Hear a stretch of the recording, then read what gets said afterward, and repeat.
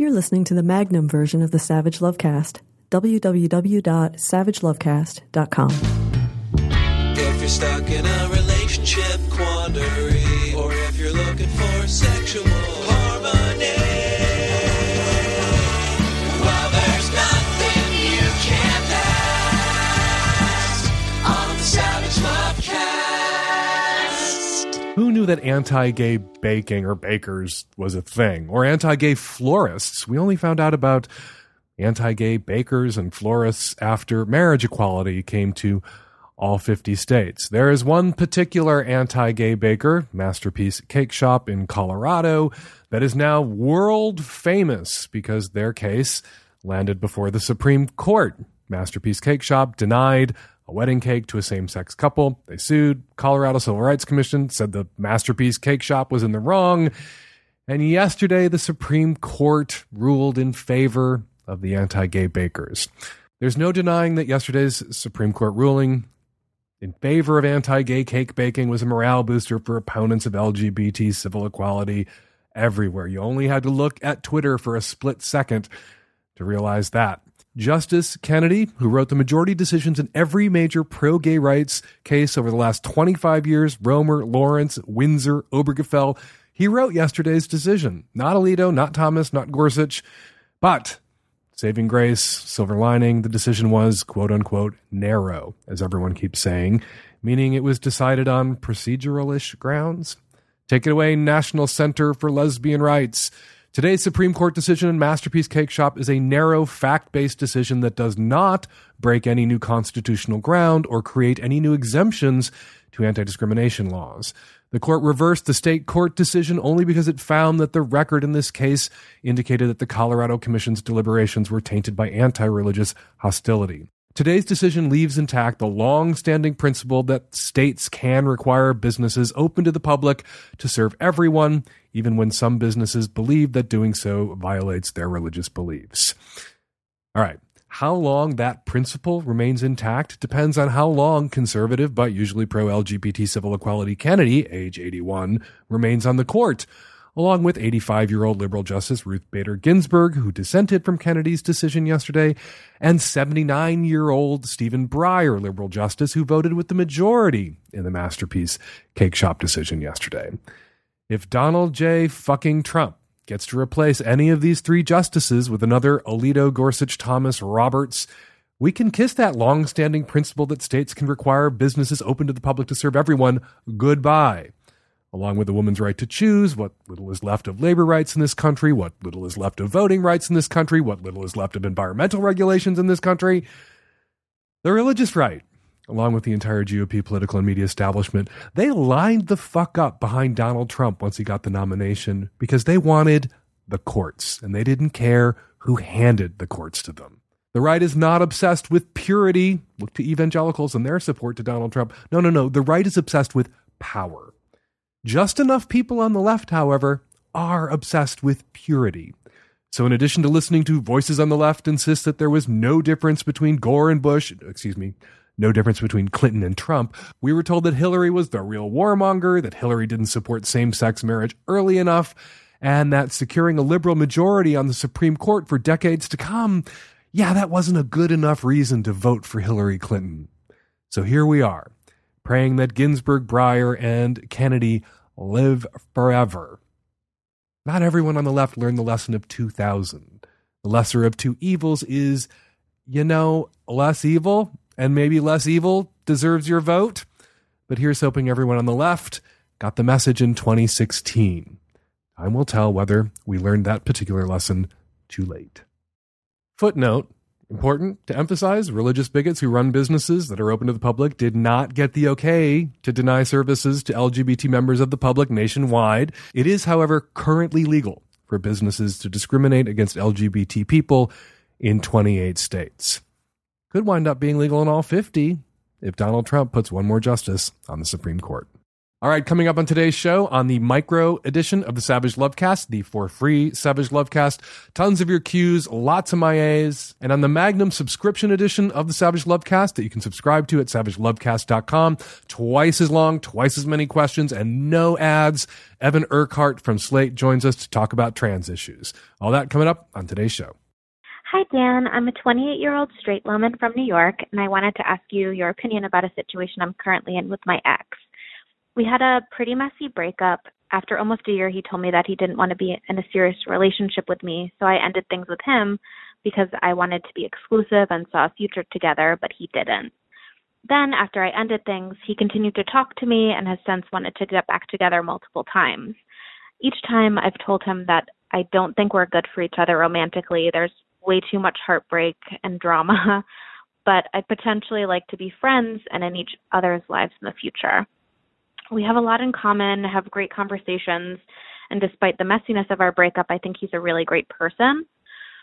He reached out a few weeks ago saying that he wanted to start to hang out as friends, but when I responded that I'm not there yet and need a little bit more time, he responded that in a nutshell, I should know that it's all fake and that he'll always love me and he's only pretending to want my friendship forever. Lately, I've been thinking a lot about him. I really can't stop. It's a problem. And I'm debating getting in touch. Do you think this is a terrible idea that will lead to further awfulness and hurt on both sides? Or should I just kind of give it a go? I guess I'm a little confused because before the breakup, you could see this guy as a potential long-term partner, someone that you could build a life with, and he wasn't ready to commit. He wasn't ready to be exclusive. He couldn't picture that future that you could picture. So you broke up with him, and suddenly, as is sometimes the case, as is often the case, he can see that future, the future he's missing out on now potentially by not being willing to commit to you basically on your schedule. And he's come to his senses, but now you're not sure if you should get back together with him because... because ulterior motive, because he wants to be with you now in the way you wanted him to be with you or wanted him to want to be with you then, and that is somehow disqualifying. I guess I don't understand the logic there. Sometimes you break up with someone because they don't want what you want. And I don't think that people should engage in strategic breakups and create a lot of drama. But sometimes when you break up with someone, it brings them to their senses. They realize what they've lost, and they're suddenly willing to make the commitment to you that they weren't willing to make or didn't feel like they had to make when they had you previously on their own terms. So, yeah, I do think you should give this guy another shot. You have great conversations. You have a great deal in common.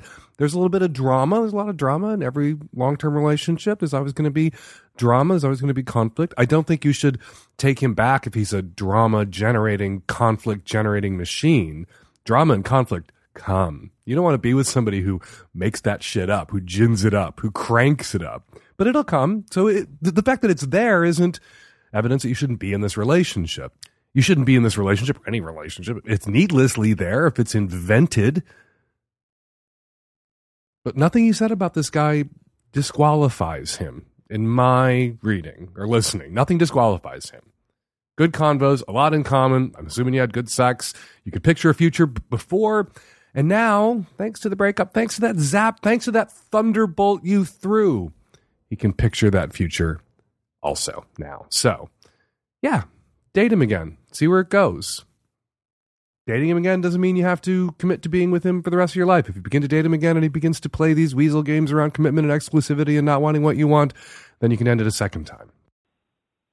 Hi, I am a 21-year-old bisexual female in a relationship with a male for about a year and a half.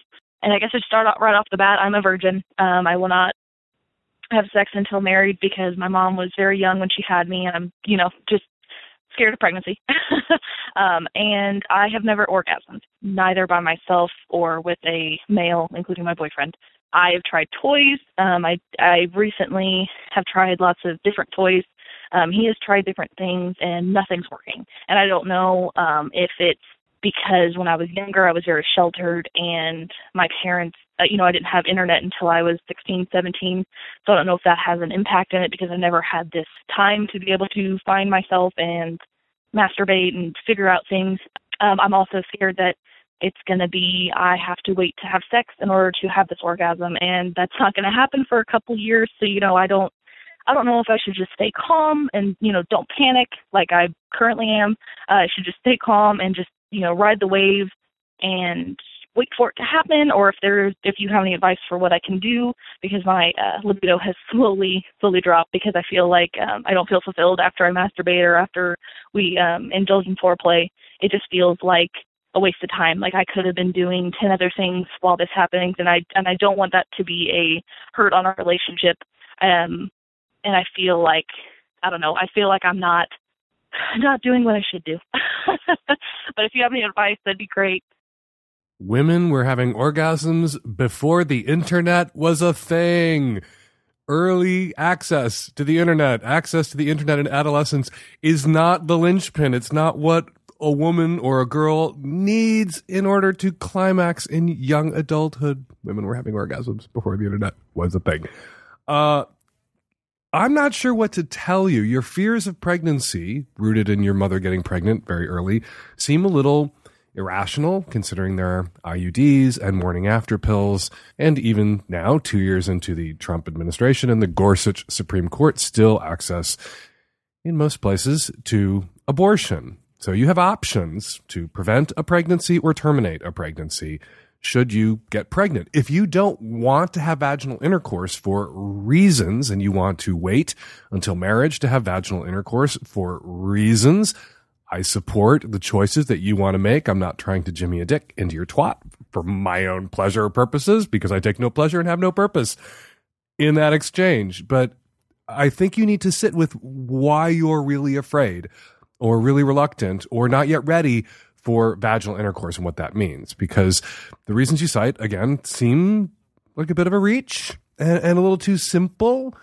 And so maybe it is that you don't feel connected to the person that you're with, and so they're not the person that you wish to have this experience with for the first time, or something else. Something is up, and you need to explore and dive deep. And you are being sexual. You say you're a virgin. If you're having foreplay, if you're attempting orgasms, if he's having orgasms, and you guys are generating those orgasms together, you are having sex. You are being sexual. I would say that you're not a virgin, even if you have not yet had PIV. Penis in vagina. My husband has not yet had PIV, and he is definitely not a virgin. A lot of women sometimes have a difficult time tapping into their orgasmic potential, in part because they aren't encouraged or made to feel entitled to masturbate in adolescence, in the same way that young men feel entitled to masturbate. And the culture kind of supports and encourages young men to masturbate by centering young male masturbation as a thing that young males do and not a thing that young ladies do and young women do. Often masturbation is discussed as a male-only thing in terrible, terrible sex ed classes that young men and young women are herded into in high schools and middle schools. It is really important for a woman to know what it takes to get herself off, and that takes some exploration and that takes some doing. Something that most men don't remember from back when they first began masturbating, because it's so early in their lives, is that they masturbated for a long time without climaxing, that they stroked themselves and it felt good, or they humped a pillow and it felt good. And often what men will tell you, if they really think about when they began to masturbate, was that they were doing this thing regularly, stimulating themselves, pleasuring themselves, and then one day they were doing that thing, and suddenly all this white gunk came flying out of their dicks, and they were like, what the fuck was that? So they were engaged in self-pleasure for a long time before they had that first orgasm. So the fact that you are now engaging in self-pleasure and you've not yet had that first orgasm doesn't mean you're defective or broken. You are on your way. You are tiptoeing down the orgasmic brick road. And it might take a little while for you to figure out exactly what kind of stim or penetration or vibrator or fantasy play or whatever needs to be plugged in, and all those things need to be firing for you to climax, just like all those boys back when they were 12 or 13 years old were doing these things, and it took a while for everything to snap into place and for them to realize that if they do it in this particular way for this particular amount of time with particular focus on this particular spot, they're going to come. So give yourself a break, smoke some pot, get a Hitachi magic wand, maybe get an IUD, calm the fuck down about pregnancy. You have options, and Give yourself a break. That's the most important part of that ramble, that rattle off for there at the end. Give yourself a break. Some women, takes them a little time, takes them until they're 23, 24, 25 to really have that first orgasm, particularly if they didn't start exploring, doing a deep dive on self-pleasuring until they were 21. Hi, Dan. I'm a Washington State native living in a more conservative East Coast city, and I'm going to a trade school, so there's all ages. I'm 24. One of my classmates is 19, and she just told me that she's pregnant. And I was like, wow, that's so exciting. Like, are you excited? And she was like, no, not really. But abortion is not an option for her. Her words, not mine. So I'm just wondering if I should let that decision be up to her and her family and her boyfriend.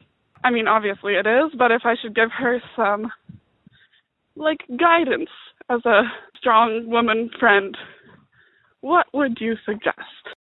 If someone said to me, abortion is not an option for me, I would say to them, why is that? I would ask a follow-up question. I would not dictate anything to them at that point. I wouldn't tell them what I thought they should do. I would just ask them how they arrived at that abortion is not an option for me position, particularly at 19 years old. And if it was religious hoo-ha, I would continue to draw them out. Often, though, what you'll hear from someone, particularly a young person who says something like abortion is not for me, if it's not religion and family, it's bad people have abortions. Abortion is a terrible thing that terrible people do. A lot of young people aren't aware of how common abortion is. 1 in 3 women have had an abortion, that most people who have abortions are already parents, already mothers, that abortion is safer than carrying a pregnancy to term, that it's not unsafe. Often people have these misconceptions, these prejudices about abortion because they've overheard adults lying about what abortion is, or they don't know the adults in their own life who've had abortions who are not terrible, rotten, awful people. That this 19-year-old came out to you or is telling people that she is pregnant and that it is an unhappy accident, she may be casting about for some input from people in her community outside of her boyfriend and immediate family and framing it in a negative way, saying abortion is something I want, it's not anything I could ever do, but oh God, guys, hey, I'm pregnant. Here goes the flare up. I am pregnant, and it is not a good time for me to be pregnant, but I would never get an abortion because abortion's wrong, right? And sometimes what they need to hear is, no, abortion isn't wrong necessarily. Abortion is often the right choice for an individual person, and it was the right choice for me when blank. If you yourself have had an abortion, you can open up to her about your abortion. It is important, particularly for young people who may have been sheltered by their families or in their faith communities, to hear from other women about their abortion experiences. And that abortion can be a positive, affirming choice in a young person's life or a middle-aged person's life. And it needs to remain a legal choice. So she opened the door to this conversation when she told you that she was pregnant, when she told you it wasn't a great time for her to be pregnant, but she's going to go ahead with the pregnancy anyway because abortion isn't an option for her. You can explain using I statements. Don't tell her abortion is the choice that she must make, but explain to her why abortion is a choice that you have made, if indeed you've had an abortion, or a choice you would make for yourself if you were in a similar circumstance, and why. Could open her eyes. And there's nothing bullying or prescriptive about you sharing the choice that you would make in her circumstance. She shared with you the choice she, at the moment, intends to make in her circumstance. You can explain to her why you would make a different choice. Hi, I'm a 50-year-old cisgender heterosexual male. I've been seeing my 40-year-old girlfriend for about a year and a half, and she now lives overseas, which has been challenging to see each other, but we see each other every 2 to 3 months. We have very frequent sex, like every 3 or 4 hours we have sex, the best sex I've ever had in my life. She starts to get really sore after like day 3, and even though she's still aroused and wants sex, once she has it, she's even more sore, and she gets a bit resentful. So by day 7, she's still doing it, but very sore and very uncomfortable. Is there anything that we can do to prevent this soreness? She's very naturally wet and doesn't need lubricant, so it's not like that's the problem, but she just gets sore. Second thing is she's been proposing to make me experience what she experiences by pegging me every few hours or even once a day for the duration so I can get a sense of what she feels. Is that actually analogous? Like, is getting pegged in the ass actually analogous to having sex, vaginal sexual intercourse?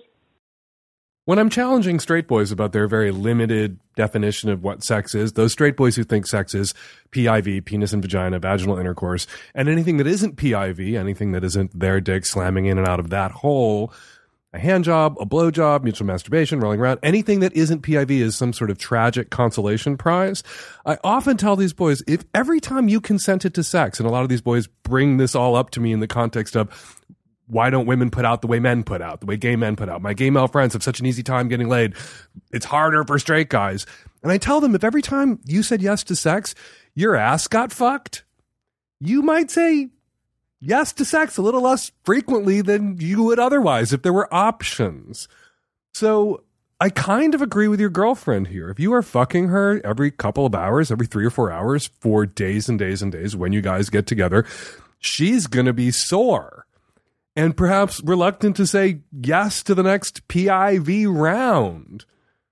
And maybe if you got fucked in the ass once or twice for every 3 or 4 hours for a week, you would understand why that's a problem. So I would encourage you, if you don't want to get pegged, and I'm not into revenge pegging or sensitizing pegging. If pegging is a mutually pleasurable idea and both people want to experience that, I'm down. If pegging is about teaching someone a lesson, I think that's a bad place for pegging to come from. I think that isn't pegging that should happen in the world. I don't think pegging, unless you're in a DS relationship, should be used as punishment. Rather, I would encourage you both to fold some other activities into the PIV to give her poor pussy a break. That is what she's telling you when she says, look, maybe I should fuck your ass a few dozen times so you understand what I'm going through. It's possible that she is consenting to more PIV than she is comfortable having. I think it's not only possible, I think that's exactly what is happening here. You say it's entirely mutually consensual and you're both loving it, and she's saying, I am so sore, I'm ready to fucking fuck your ass to punish you. So maybe all those times that she's consenting to the PIV when you want it, she's giving it up for you. And it's not that hot for her after the first 10 or 11 times. So how about some mutual masturbation? How about some oral? How about some you going down on her for an hour and a half? How about some rolling around? How about some solo masturbation side by side while you make the fuck out? Give her pussy a break, and then maybe she won't be fantasizing about breaking your ass in half. Hey, Dan, I'm calling from Michigan. Last night, when my boys were visiting their dad for their weekly visit, I went into my 15-year-old son's room, and he's aware that it's open to random searches because we've had a few drug issues and tobacco issues in the past. And things come up missing. So I went in there, found some tobacco, some different vaping products, and then when I looked in a backpack, I found a personal pussy, a portable pussy, and he's 15, so yeah, I get it. He's going to use stuff like that. I mean, I wish we had stuff like that when I was a kid. I mean, we just used our hands, but whatever. Anyway, my main concern is, where is he getting this stuff? I'm going to confront him about the tobacco, but do I say something to him about this personal pussy? And there was like some vibrating cock ring thing in there too. So I put it back in his backpack and put it back in the back of his closet. And I don't know what to do, Dan. Do I confront him about where is he getting these items? Or do I just let it go? I don't want him to feel ashamed. I don't want to embarrass him. I've already had the don't choke the chicken too hard conversation with him so that it doesn't ruin his, future relationship. So I could really use your help. I was just sitting here thinking, aren't all pussies portable? I mean, almost all pussies. They're all portable. Your son has a particular kind of portable pussy.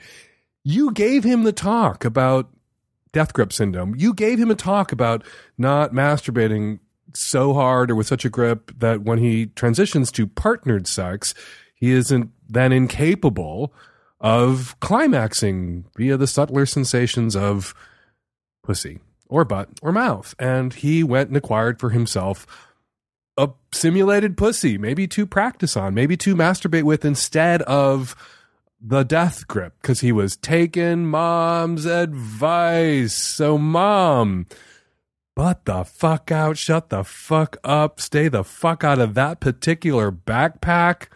When you're searching his room, don't say anything to him about the pussy. Don't say anything to him about the vibrating cock ring. I know you have these fantasies about some sort of Colombian sex toy ring gang, MS-13, selling pocket pussies to little straight boys in middle America. That is not where he got his hands on these sex toys. Either they were swiped from somebody else's house, somebody's dad's pocket pussy went missing and it changed hands 3 or 4 times at school. Or, and I think this is much likelier, have you ever given your son an Amazon gift card or any sort of gift card? If you get on Amazon, you can find pocket pussies for sale and vibrating cock rings and handcuffs and tit clamps and all sorts of other sex toys. And if you have an Amazon gift card, as so many teenagers do, you can order these things and have them delivered to your house. And all you got to do then is make sure that you intercept that package first. Or if you don't want to have them come to your house, if mom's always there on the porch when the packages arrive, you can send them to somebody else's house, to a friend's house, where that friend is always there when the package arrives, and mom is never home when the package arrives, or dad is never home when the package arrives. There is a way for your son to get his hands, for everybody's kids, to get their hands on sex toys now without having to go down to that street corner downtown where the Colombian sex toy lord gang sells pocket pussies to innocent 15-year-old boys who wouldn't be able to access pocket pussies otherwise. That's not how this is going down, Mom. Got it from a friend, ordered it from Amazon with the gift card his grandparents gave him. That's how he got those masturbatory aids. Stay the fuck out of your kids' masturbatory routines. You give them advice. You gave them some good advice and gave them my advice. I appreciate that. That's good advice, I think. That's why I give it all the time. Then you butt the fuck out. So, Mom, don't bring up the pocket pussy. You can discuss the tobacco. You can discuss drugs. Yep. If you have a deal with your kid where you can search his room because of past infractions, search his room for the things that are infraction related, like drugs, like tobacco. That pocket pussy, not in any way infraction related. Leave it alone. Hey, Dan. I am a cisgendered female from Maine. I'm calling because I was in a relationship, a heteronormative relationship for 3 years, and then I broke up with him because I found out that he was lying to me about his sobriety. It's been about 4 months, and he seems to be on the right track. He's sober, and for some reason our sexual chemistry is coming through now. We've kind of agreed to keep it just sexual. It sort of formed into a dom-sub relationship, me being the dom. I don't know if this is wrong. For some reason, I'm feeling that way because my family and friends are not approving of him because of him lying to me, whatever. But we have this insane sexual attraction, and I'm wondering if that's wrong, if I should stop this, if it's bad for me.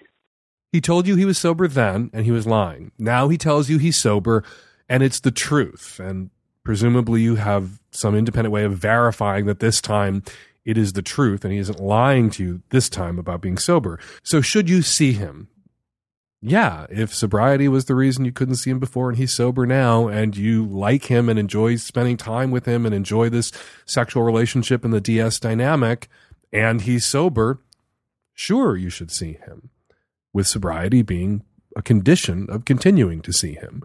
Sometimes when we're with people who have drug and alcohol problems and we break up with them for that reason, they will sober up just long enough to get us back. And then they will start abusing drugs and alcohol again once they feel that they've put us in a place where extricating ourselves from the relationship again is going to be very difficult. Once we've, say, signed a lease together, moved in together, scrambled our DNA together, gotten married. When you take somebody back after they sober up, long engagement. Don't move in with each other right away. You don't have to hold them at arm's length emotionally. You can open your heart back up to them, but logistically, you don't want to put yourself in a position where you're staying with someone who is suddenly unsober again, because leaving them or asking them to leave would be too much of a burden. One caveat, one little asterisk here at the end. You say that your family and friends disapprove of you being in a relationship, even a limited sexual DS, fuck buddies-ish relationship with this person at all. I'd like to know what your family and friends know that you didn't share with me in your call. If there was a lot of drama, if there was threats, if there was emotional violence or physical violence, if there was other shit that came bundled with the non-sobriety that your family and friends were privy to and witnessed and had to help you through, and they're concerned about your getting involved with this person again, then I'm concerned about your getting involved with this person again. But if they just can't get over the fact that he had a drinking problem and he lied to you about it, or a drug problem and lied to you about it, if that's really the only issue here, and he can demonstrate over time, the last 4 months, the next 4 years, that the sobriety is now and forever, like cats, then I support you continuing to see this guy, support you being in relationship with this guy again even. But that's a really important caveat. It's a really important asterisk, and you need to think about it. You need to think about what your family and friends are telling you, not just what the cocksucker with the relationship podcast is telling you. Hey, Dan. I'm a 29-year-old gay guy living in Seattle. Lived in the city for a long time. About 3 years ago, I quit drinking, and so that means I don't hang out in the gay bar scene anymore. I've tried, and people, when they get about 2 drinks in them, that's when I either have to start, taking care of them, or they just become kind of annoying. So I stopped doing that.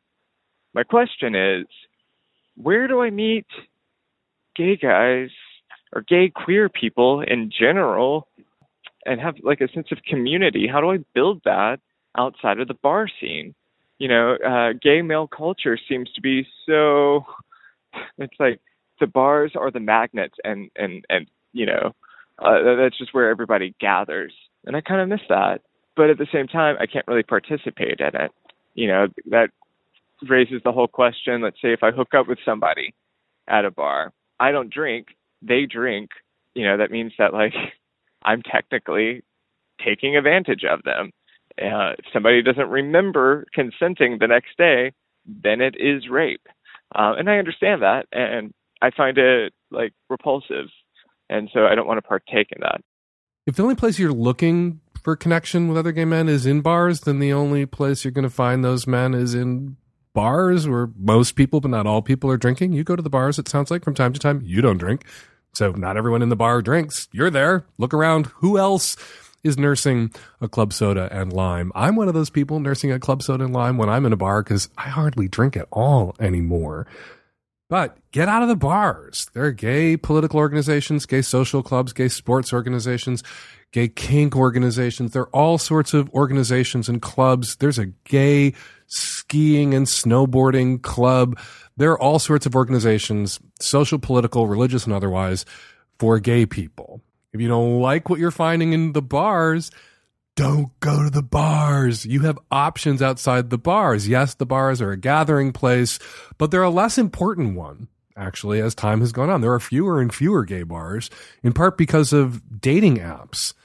We all used to go to the gay bars because that's where we found each other. That was the space, the only space we could enter where gayness or biness was the assumption and the norm. And now we have computers and phones and apps and dating sites and Scruff and Grindr and Squirt and Recon and whatever else. We have all of those spaces that we can enter virtually as well, and the bars have become less central. In the bars, though, if you are going to go to the bars, there are going to be other people there who are drinking moderately, drinking not at all. It is possible to go home with someone who's had a couple of drinks and not rape them. If going home with someone who's had a couple of drinks means you raped that person, then most of the sex that happens on any given Saturday night in the United States is rape or sexual assault. And I just don't think that's true. There is a line past which consent is not meaningful, where someone is so drunk that they can't offer you their meaningful consent.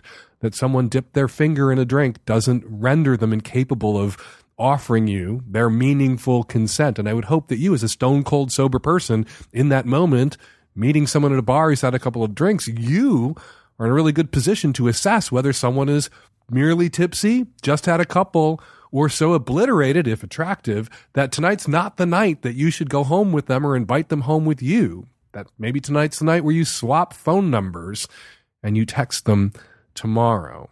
But don't be one of those people who goes to the bars all the time to complain about the bars and goes to the bars all the time to complain about how the bars are the only place that you can go to meet other gay men, because that's just not true. The bars are perhaps the most easy and obvious place to go. They require no advanced planning. If you want to get involved with the gay skiing and snowboarding club, you're going to have to get in touch. You're going to have to find out when their events are, when the meetups are, and go to them before you go on your first snowboarding adventure, as opposed to just rolling into the bar when the door is open, which is easy. So you're going to have to make an effort to meet gay men and find gay community and find gay culture outside the bars. But it is possible to do.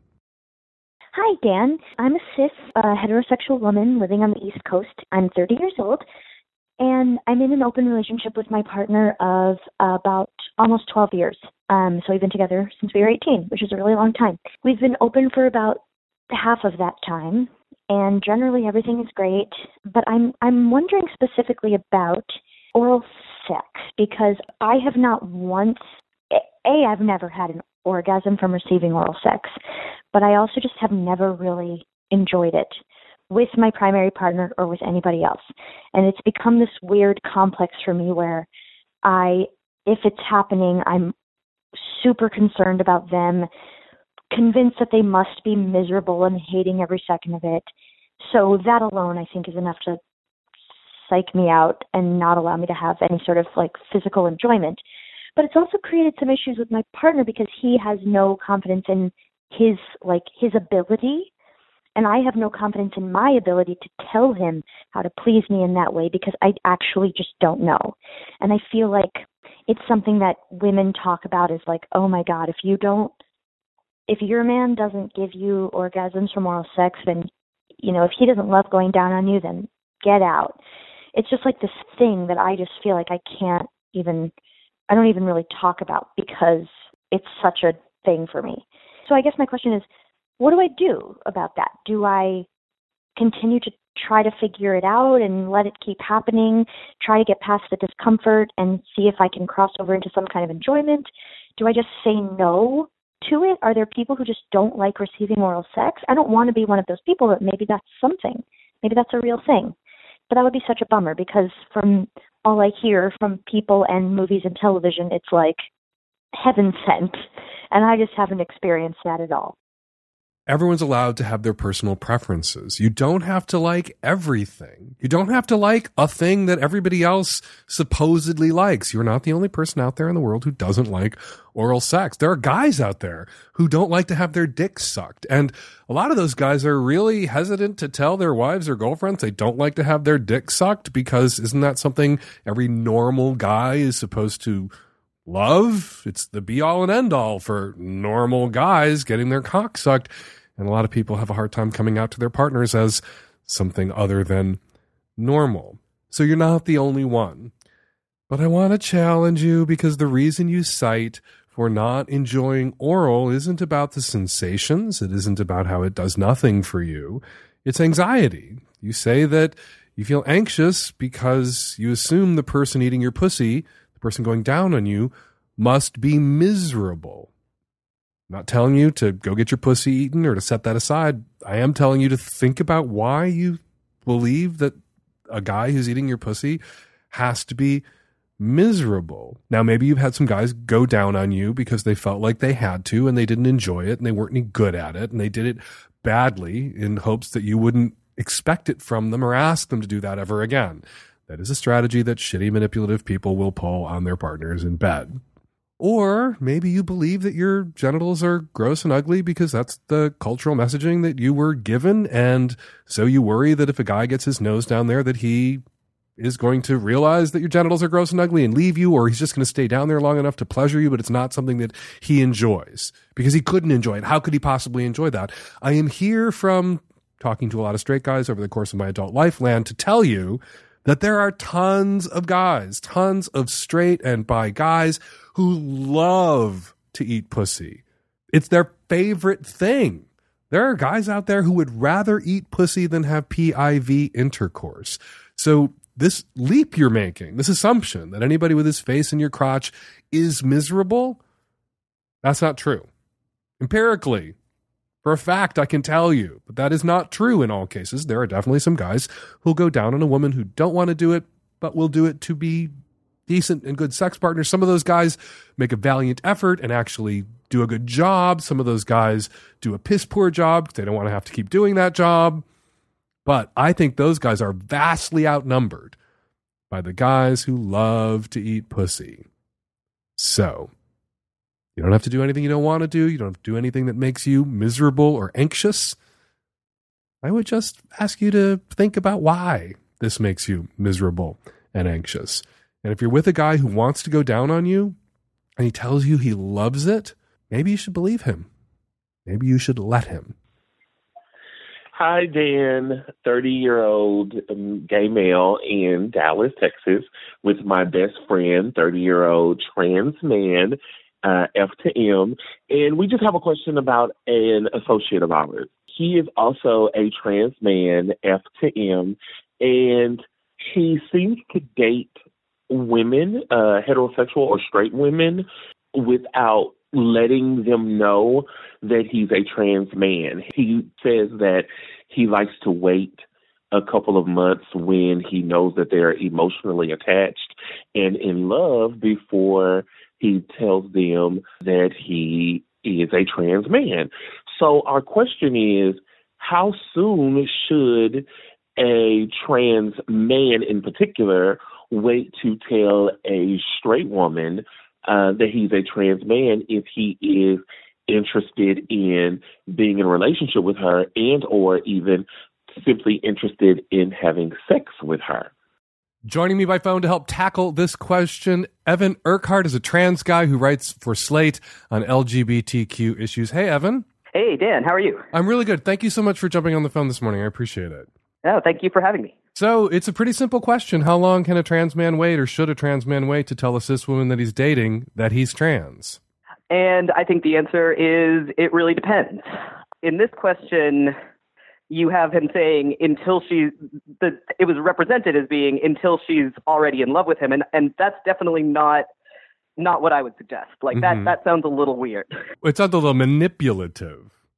It sounds manipulative. It sounds, I would say, unhealthy for both people.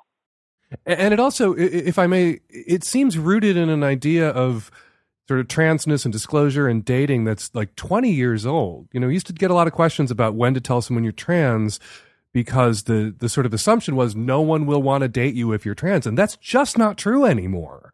That there are lots of people who are open to dating trans folks now in a way that wasn't true 20, 25 years ago. You know, that's absolutely true. And it also really depends on what part of the country you're in. Like I know a fair number of trans guys, of stealth trans guys living in the U.S. South. And I think they would tell you they cannot disclose on the first date or before the first date, or maybe even on the second or third date, because they're getting to know this women too. And if they get a gossip, if they get someone who is scandalized, their whole life could come down around them. So they could be in physical danger too. Yeah, there's a safety issue. They could absolutely, yeah. But I do think that when we're talking about forming the kind of like loving, healthy, egalitarian, romantic partnerships that I think people should want, that I think that's healthy for everyone, you know, waiting 2 months, waiting until someone is already in love with you, that's not going to be the basis for like a really strong relationship going forward. So I do think there's like a process of disclosing that can be waiting until after the first or second date. I think definitely before sex is probably the best idea. Yeah, absolutely before sex. Yeah, I think that also thinking about it with a corollary to something that would happen in the cis world, in terms of if a guy has a micropenis, when is he expected to disclose? Or if a guy has had a genital injury where, you know, he has to use a prosthetic, when would you be expecting him to disclose? And not thinking of trans people as these kind of, you know, minefields or time bombs that's totally different from, you know, from a cis experience. I think that's really valid. And we've talked about this in the context of, you know, disclosing that you're HIV positive, disclosing that you're kinky, disclosing that you're poly. And sometimes there's so much prejudice that sort of rolls around those issues that I think it's legit to let somebody get to know you a little bit, like 1 or 2 dates, like you said, before you tell them this thing about yourself that they may have a prejudicial attitude about, because then they have to weigh their prejudices against the person that they've come to know. I think that's fine. I think that's fine. I think waiting 3 months, 6 months until someone's in love with you, when you have allowed them to make an assumption about you that is not true, because, you know, most people who present as male are cis, and it's not an unreasonable assumption to think that this male presenting person with you is cis, and to let that person then fall in love with you, or for that person to let you fall in love with them and to woo you without disclosing, with that, you know, that assumption being allowed to be made, is kind of a deception, a passive deception, but a deception nonetheless. And that, as you said, Evan, is not the grounds for a loving, stable, committed relationship going forward. Yeah, it's indicating that you don't really trust that person. It's indicating that you're not really participating in the process of making yourself gradually a little more vulnerable to someone that, like, for most people, that's what love is. Can we keep you on the line for another couple questions? Yeah, absolutely. Hi, Dan. I am a hetero-flexible cis female, and I have, you know, it's always been difficult for me to come, and I've recently discovered, I haven't told anyone, including my boyfriend, this, but while he's going down on me, if I close my eyes and imagine someone sucking my dick, and I don't have a dick, I have thought about what it'd be like to, like, have sex with a woman with a strap on. I think that'd be hot, but I don't consider myself, you know, trans, obviously. I'm comfortable as a woman, but I don't know, this has kind of confused me, the fact that, like, I've discovered that it's a really big turn on for me to imagine someone sucking my cock when I'm a woman and I am comfortable as a woman. I don't know. What does that mean? Does that mean something? Does it matter if it means something? Do a lot of people feel this way? Yeah, man, this one is really interesting. I don't think I'm qualified to say whether a lot of cis people fantasize about having the genitalia of the opposite sex. That's not a question that I've looked into empirically. I will say that a lot of trans people, myself included, kind of start maybe from some of this, you know, sexual fetishy, only in the bedroom imagination stuff, and, you know, kind of go on to explore kind of what does this mean. And I think that would be sort of a natural thing if you're really, really turned on by the idea of having a dick and you've always thought of yourself as a woman. Like, I don't think there's any harm in saying, like, hey, is it possible that I might be genderqueer? Is it possible that I might be transmasculine? Is it possible that I might be trans? Mm-hmm. But I also think that, you know, like, genitals are part of sex, and having ideas about genitals should be probably the most natural fetish in the world. So I really wouldn't necessarily, like, worry about it too much. Or, I mean, I think maybe trying to talk about it, trying to incorporate it into your outside your head sex life would be a great place to start. Yeah, and there's lots of things that could be at play here. It could be the first step toward genderqueer or trans, as you said, Evan. I also think that there's such a huge zap put on women's heads about their genitals and their genitals being dirty. You know, people have vaginas, their genitals being dirty or smelly. And also at the same time, all this cultural messaging about how dicks are for sucking. And if you have this disconnect during oral where you, as a woman with a vagina, with a man, you know, someone going down on you, and you have this like weird disassociative disconnect around your entitlement to oral pleasure. I imagine for some women imagining in that moment, okay, it's not my pussy that's being eaten, it's my cock that's being sucked, can help them like leap over that shit that's piled up on women about their genitals, because men are supposed to get their dicks sucked. Dicks are for sucking. And if, I'm uncomfortable with my pussy being eaten, if I can just like play this little mental game where I'm like, he is sucking my dick, maybe that helps free you up. Yeah, and certainly the idea that like men are there for taking and receiving pleasure, and women's job is much more to be giving pleasure and stuff is, I think, another thing that can be kind of mapped onto genitals and playing a different role in sex and kind of stuff. But just continue to let it go. Continue to explore this. Don't hesitate to imagine whatever you need to imagine or enjoy imagining during sex to get you there or get you off. It's all okay. It's all legitimate. And it may have some deeper meaning, as you unpacked, Evan, or it may be some, patch around cultural messaging or coding that's helping you like relax and enjoy yourself. Whatever it is, it's okay. Whatever it is, it's yours. Definitely. And its deeper meanings will emerge in time.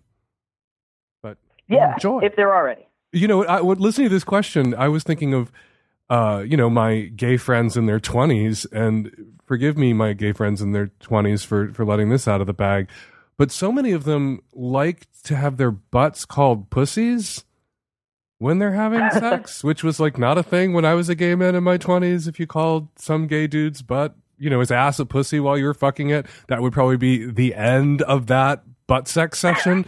But now that's like apparently super hot for a lot of gay guys in their 20s. I don't think it means they all want to have vaginas where their buttholes are.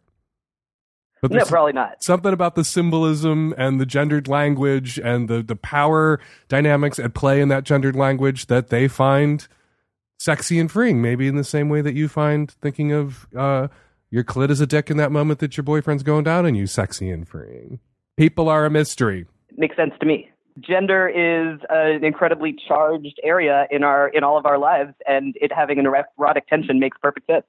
So Evan, speaking of gender being a charged area in our lives erotically, I wanted to touch base with you about an article of yours that I am frequently citing that you wrote for Slate in April of 2015 with the headline, "Straight Talk About Junk, Why the Terms Lesbian and Gay Are Linguistically Insufficient," which I think is a terrible headline, but it's a great piece.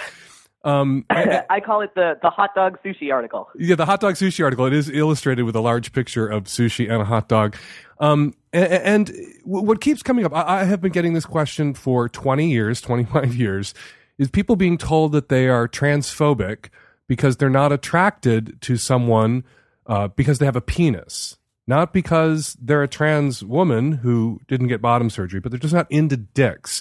Or into, in the case of some trans men, you hear about this a lot less, but I have heard from straight guys or gay guys who've been told they're transphobic if they aren't attracted to trans men who haven't had bottom surgery, if they're not attracted to somebody with a vagina.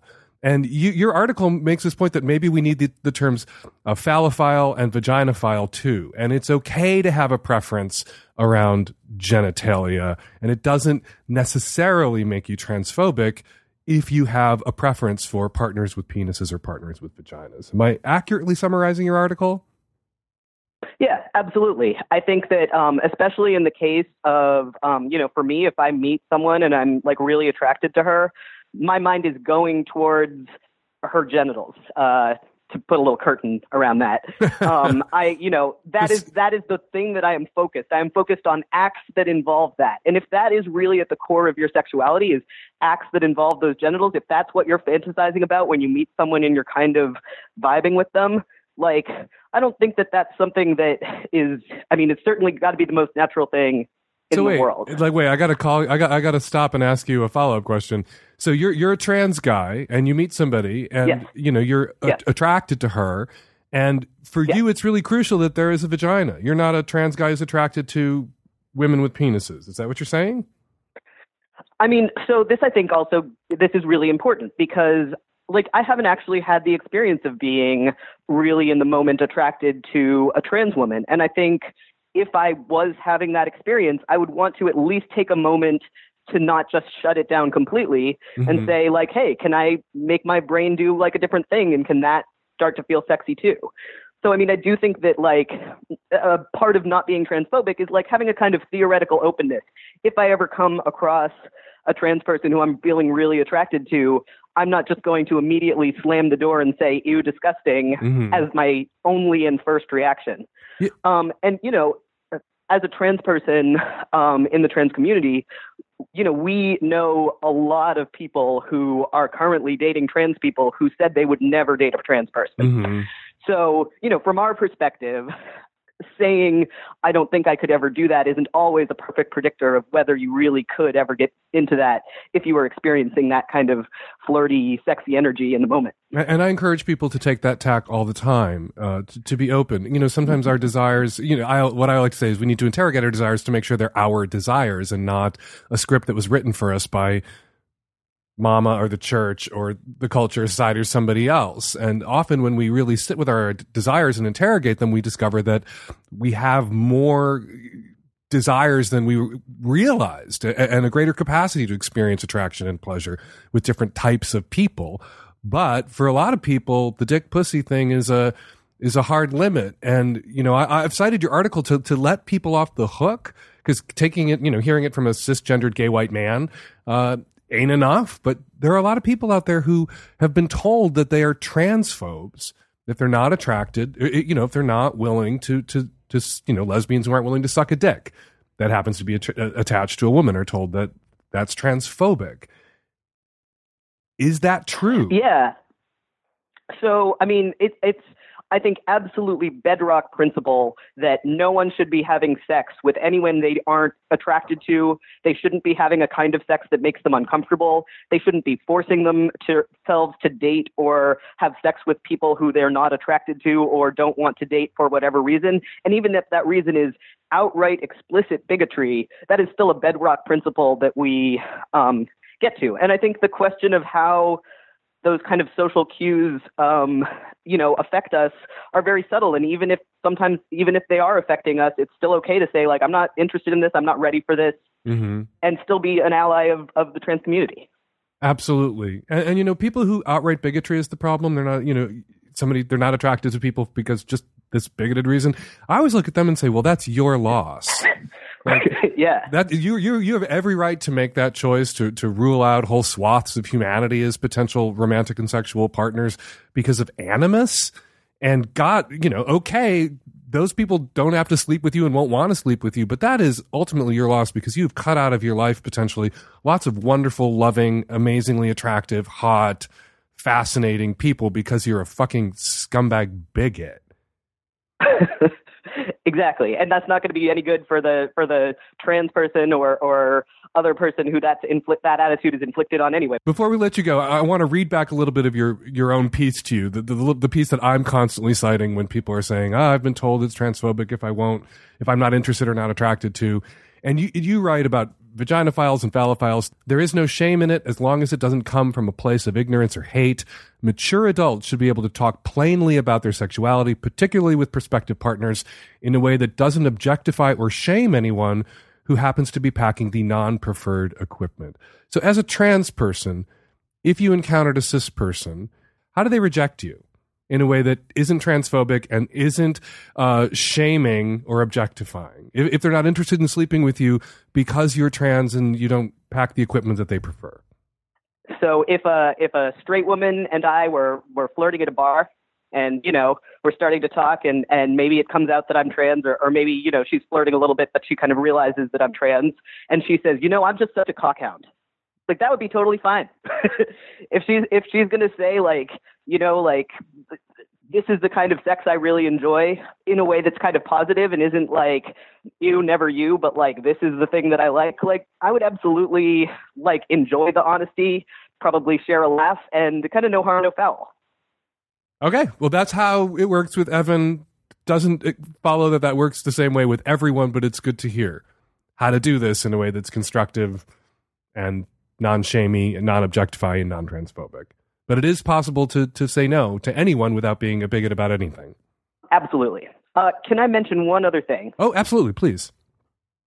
Yeah. So I think that I just wanted to mention quickly strap-ons and prosthetics and whether or not they're as good or very similar to the real thing. And again, this doesn't go for the person who's going to say I'm a cockhound. Like, if what you're into is that organ, if that organ is really charged for you, like, absolutely. But I do know for an absolute fact that there are straight women who have had the experience of both strap-ons and, you know, the genuine article. And from their perspective, like, the feeling is not different. And I think, you know, if people haven't experienced both, you kind of assume that it would really feel different. As far as I can tell, it does not. Evan Urquhart, trans guy, writes for Slate on LGBTQ issues. Thanks for jumping on the phone, Evan. I really do enjoy reading your stuff at Slate, and I appreciate you making time for the Lovecast today. Thank you so much. Hi, Dan. I'm 35, married for 5 years with a newborn. I'm a very recent listener to your show, and I can honestly say that it has changed my way of thinking. Hearing you talk and listening to your callers has shown me that I'm not wrong or dishonest for having thoughts about other women. Hearing your perspective has finally given me the confidence to speak to my wife about the possibilities of opening up our marriage. I say possibly because I'm not even sure that is where I want to go. I just know that I want something different. I'm still attracted to her and enjoy sex with her. It is most definitely vanilla, but recently we have been talking about toys and fantasies and such. I don't think I have any kinks, and she hasn't admitted to any yet, but I can't wait to explore that more with her. My wife is my best friend. I like to be with her, and I love her. I want to spend my life next to this woman. She was a virgin when we got married, and I'm still the only man she's ever been with. This is not a problem for her, as I have asked her multiple times if she is happy with her decision to wait or if she might have some regrets. She tells me that she is perfectly content with her decision, but I know my wife, I know the religious background she comes from, and I know that that still dictates a lot of her actions and views on life. Neither of us are believers in any faith anymore, but that shit lingers. She believes that admitting this would hurt me. I think that deep down, if she was free enough and knew it wouldn't hurt my feelings, that she would enjoy an open marriage. It both scares and excites me, though. I'm scared to lose her to another man. I'm scared that if she has a different penis in her, it may feel better and that she won't want to have sex with me, or that it may just be something she's obligated to do. She is kind of an open-minded person. She definitely tries. But she is also very insecure about herself and will possibly take this as me not being attracted to her anymore. Since I started listening to your show, we have had some amazingly honest talks about exploring more things together. What excites me the most, though, is the thought of other people becoming involved. Swinging or a threesome. I have no idea how to bring this up to her. I started talking about us going to a sex club. Not to have sex, but just to flirt. She seemed kind of excited by the prospect. I have a small suspicion that she would be down for something like this, but if I go by the past evidence, then I'd have to say even bringing it up would do some serious damage to our marriage. So my question for you is, how could I bring this up without really messing things up? Also, about her being a virgin, should I just believe her or maybe keep asking her? I feel like if she knew it wasn't going to hurt my feelings, that she'd be honest. And the thing about it is I kind of want her to be with another man.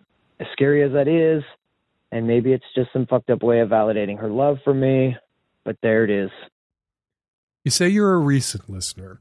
If you were a long-time Savage Lovecast listener, you would have heard me in the past go off on guys who want to open their marriages or open their relationships with a newborn at home, which is the wrong time. The one time I think it is just not okay to raise the subject of really changing the terms of your long-term committed relationship. Married 5 years, you have a newborn infant at home, and a wife who you describe as perhaps a little insecure. Now is not the fucking time to broach the subject of opening the marriage up, even if that's what you want over the long term. Fine, you can keep that to yourself just for the moment, not to be deceptive, not to edit yourself, but out of consideration for your wife's position right now, what she's just gone through, bringing a brand new human being into the world. It is hormonally challenging. It puts people all over the place emotionally. It makes people wonder about their place in the world and their primacy to this other person with whom they created this brand new human being. So, yeah, now is not the time to tell the wife you want to open the relationship up. And why is it not the time? Because generally I'm a fan of being honest, using your words, telling your partner what you want, what you're interested in, what you're thinking about.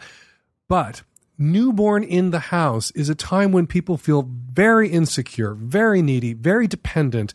And if somebody gave birth to that child, emotionally really raw and ragged, and probably physically raw and ragged and still recovering. And a person needs to feel safe and secure at that moment, at that high stress moment, that things aren't going to change, that there is a firm foundation on which the relationship, parenting, all of that is on a very firm foundation, and things are not now for the moment being negotiated or renegotiated. So I've seen this come up in other venues. Other advice columnists have tackled this very subject recently, of the father of a newborn infant wanting to suddenly open the relationship. Maybe there's something about becoming a dad that instills a little bit of panic, a little bit of FOMO. I'm here from the future to tell you, dads, that there is plenty of time to get to openness. Newborn infant at home, not the time.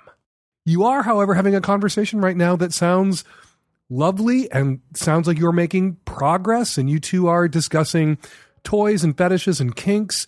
You're still sexually interested in your wife, and you're really laying out something that I think is important to affirm when there's a brand new infant in the house, that you're still sexual beings. You're still sexually attracted to one another. There are sexual adventures that you two can still have together as parents, doing that relay race thing, which is having a newborn in the house. Somebody's always got to be on.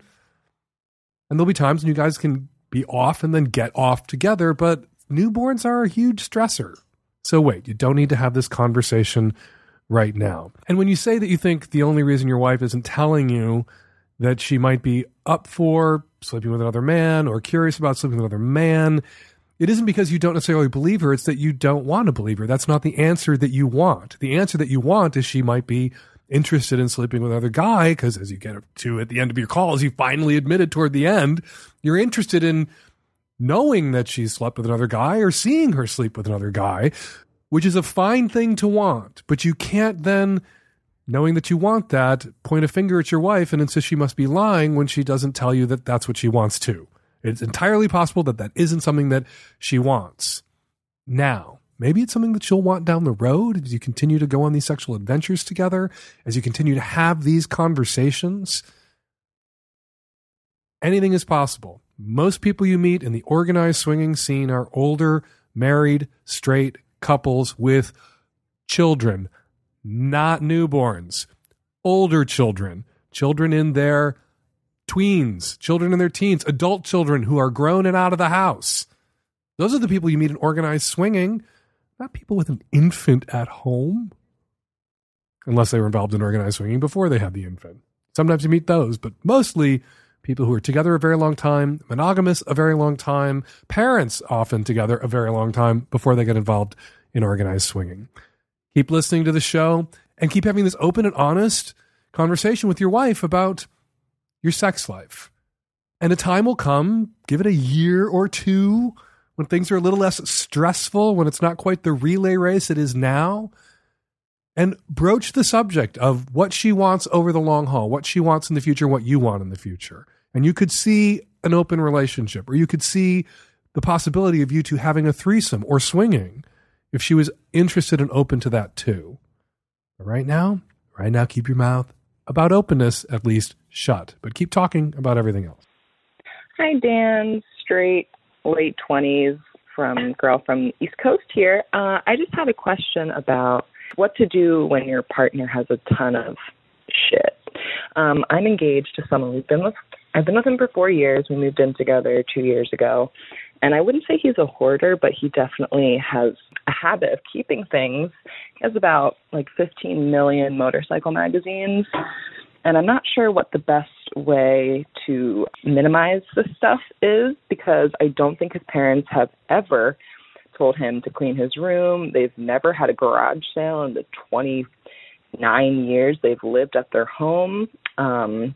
So I was discreetly thinking that I could put all of his magazines in a bag and recycle them when he wasn't here, because he works in another state during the week. So I did that once, but do I need to do that periodically? So I just need to go through these magazines, because I feel like he'll never get rid of anything unless I throw it away. And I know it's bad, and I know I should ask him, but I mean, we had trash out. It was a lamp that I didn't want anymore because it doesn't work. And so I looked out and I was like, oh, where's the lamp? And he was like, oh, I took it back. I put it in my garage. Like, you can't even throw out the lamp. That doesn't work. It's a problem. Dan, what should I do? I'm conflicted because I am a pack rat. I'm not a hoarder. I don't save every issue of the New York Times that lands on the porch. I'm very good about getting things out of the house, but there are things I hold on to that other people probably wouldn't hold on to. I have the scrap of paper on which the guy I dated in Berlin for a year, 30 years ago, wrote his address down on, and I know where that is, and I like having that in my possession. I like having that thing. I don't know why. If Terry were to find that and throw it away, I'd be really upset, even though it's a scrap of paper, even though that person doesn't live there anymore, even though, I want that thing. So listening to you talk about throwing away your fiance's motorcycle magazines when he wasn't looking, that was very triggering for me. I got very upset because I have all my treasured crapola all over my house. And if somebody started going through it and randomly throwing things away without talking to me, I would be upset. Yeah, you need to talk to him, not to me. You need to use your words. You need to go to this man and say, I have a concern. I have a concern that you can't throw anything away, and I'm not willing to live in a trash heap. So throwing things away is a skill that you need to develop and perhaps demonstrate to my satisfaction so that I have an assurance that when we do live together, we can do things like discard a broken lamp, that we can get rid of and recycle motorcycle magazines that are of no value and that you are never, ever going to look at ever again in your entire life because I would like some living room in my living space. Have that convo with him. See what he says. I assure you, if when you walked into his parents' house, you were wondering whether they might be hoarders or not, they're not hoarders. When you walk into a hoarder's house, you know you're in a hoarder's house. So you need to make a distinction between the pack rat, the lovable pack rat with whom you can live very successfully for decades, and the hoarder. I am a pack rat. Terry, who is not, has lived successfully with me for decades.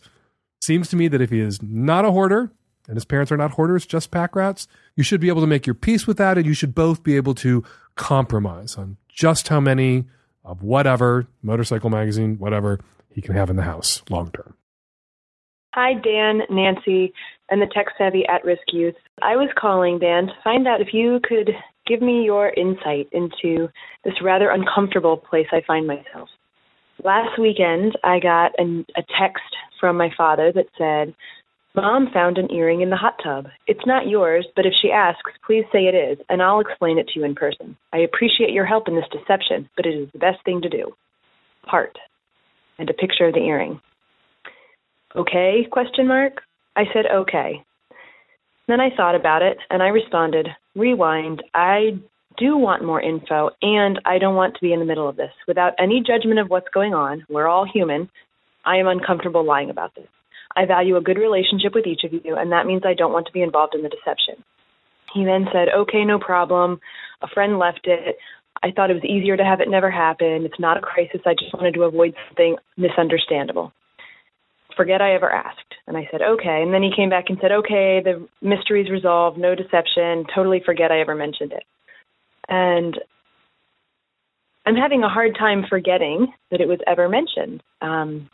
And when I saw my mom recently, I felt different towards her, and I felt like I had the secret. And there's so many things that are wrong about this in the sense that I never should have been contacted or dragged into it. And also this feeling of I wish it could be forgotten and unsaid, but it's not. My parents have been together for 40-some years. So I'm just wondering what to do with this. Like, how do I hold this when I feel like I've lost a little bit of respect, maybe for both of them? Because I'm assuming that my mom is happy to believe whatever story he gave and continue with some sort of head-in-the-sand style.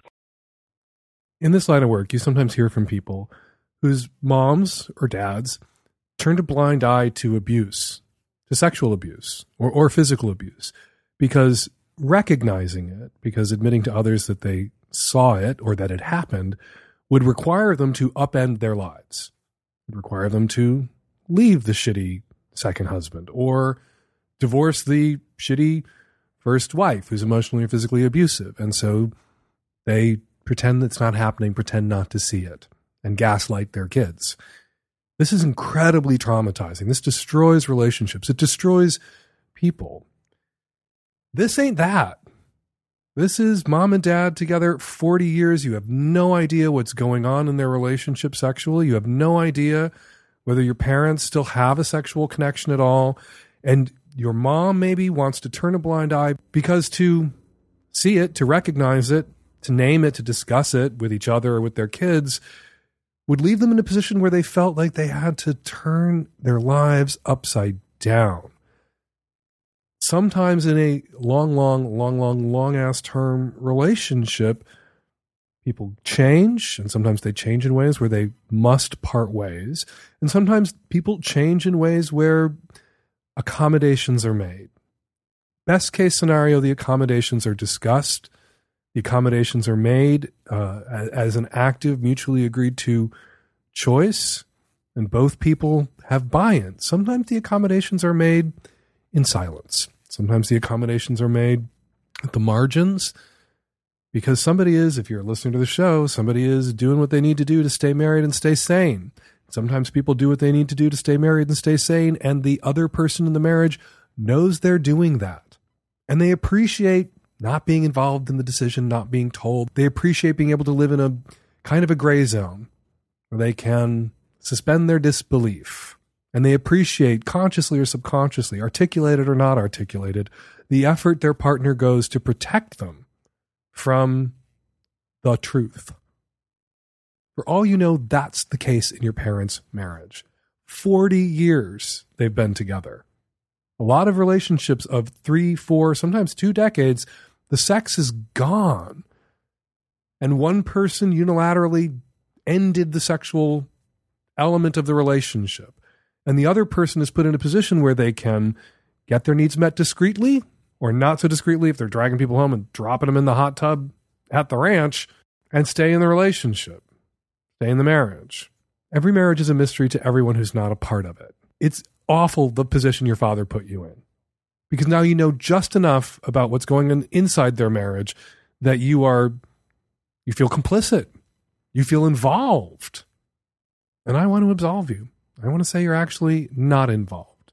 I want to encourage you to stuff this down the memory hole.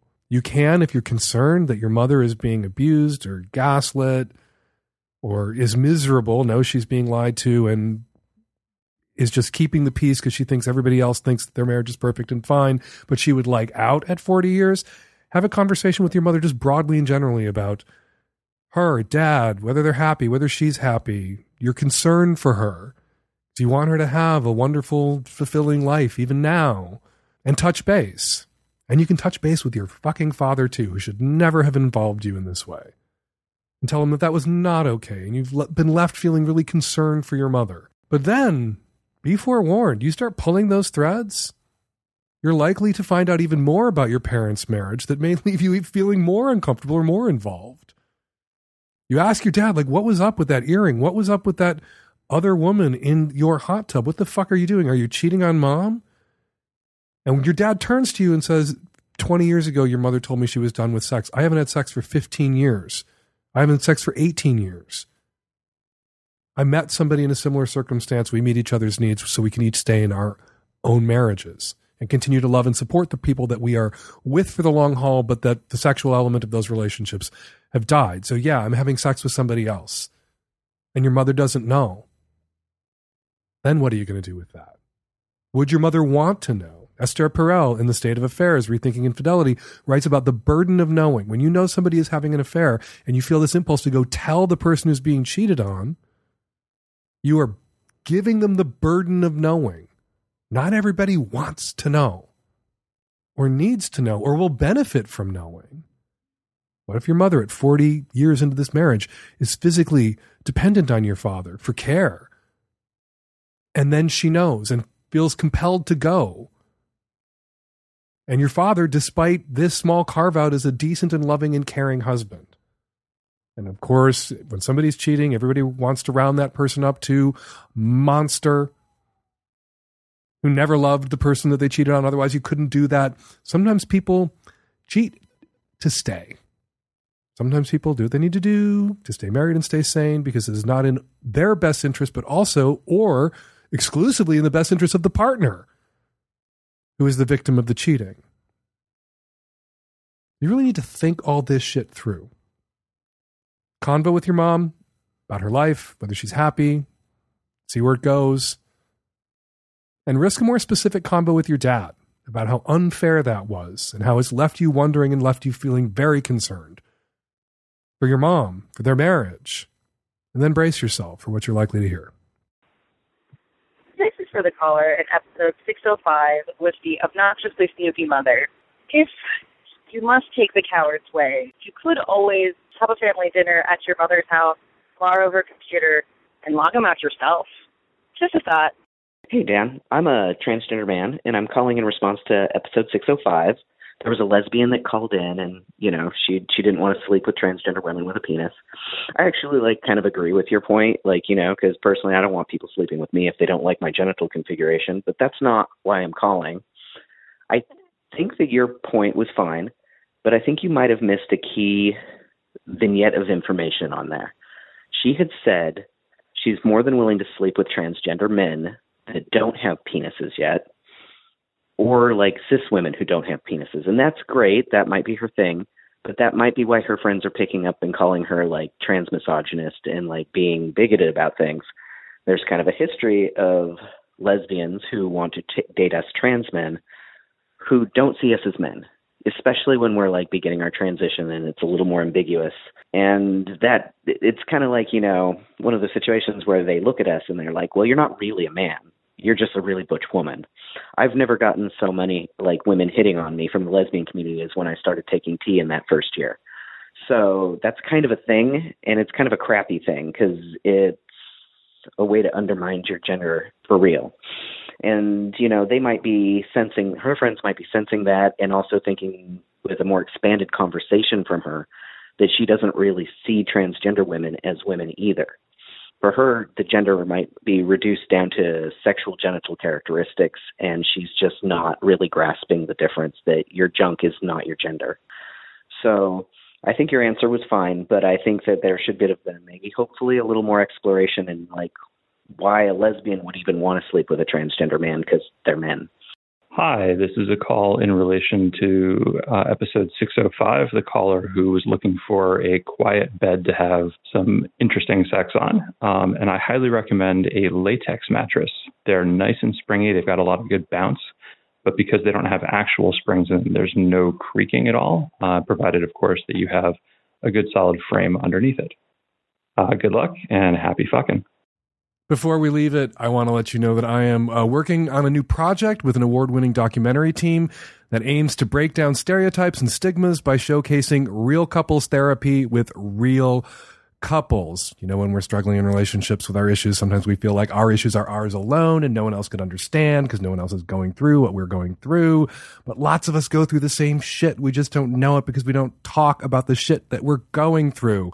This is the show that's going to talk about the shit we're going through. I'm a fan of the filmmakers behind the project, and right now they are looking for more couples to be featured in this documentary series. So if you are looking for couples therapy and you are in the New York City area, check it out at couplestherapydocumentary.com. If selected for the series, you would get 20 weeks of free therapy with an expert couples therapist, and by sharing your story, you might help others wrestling with similar challenges in their own relationships. To find out more, again, go to couplestherapydocumentary.com. All right, there we're going to leave it. 206-302-2064 is the number here at the Savage Lovecast. If you want to record a question or a comment for a future show, give us a buzz. 206-302-2064. Follow me on Twitter at Fake Dan Savage. Follow Evan Urquhart on Twitter at E_URQ. Savage Lovecast is produced every week by Nancy Hartunian and me and the tech-savvy at-risk youth and Nancy. We'll all be back at you next week. Another installment of the Savage Lovecast. Thanks for downloading.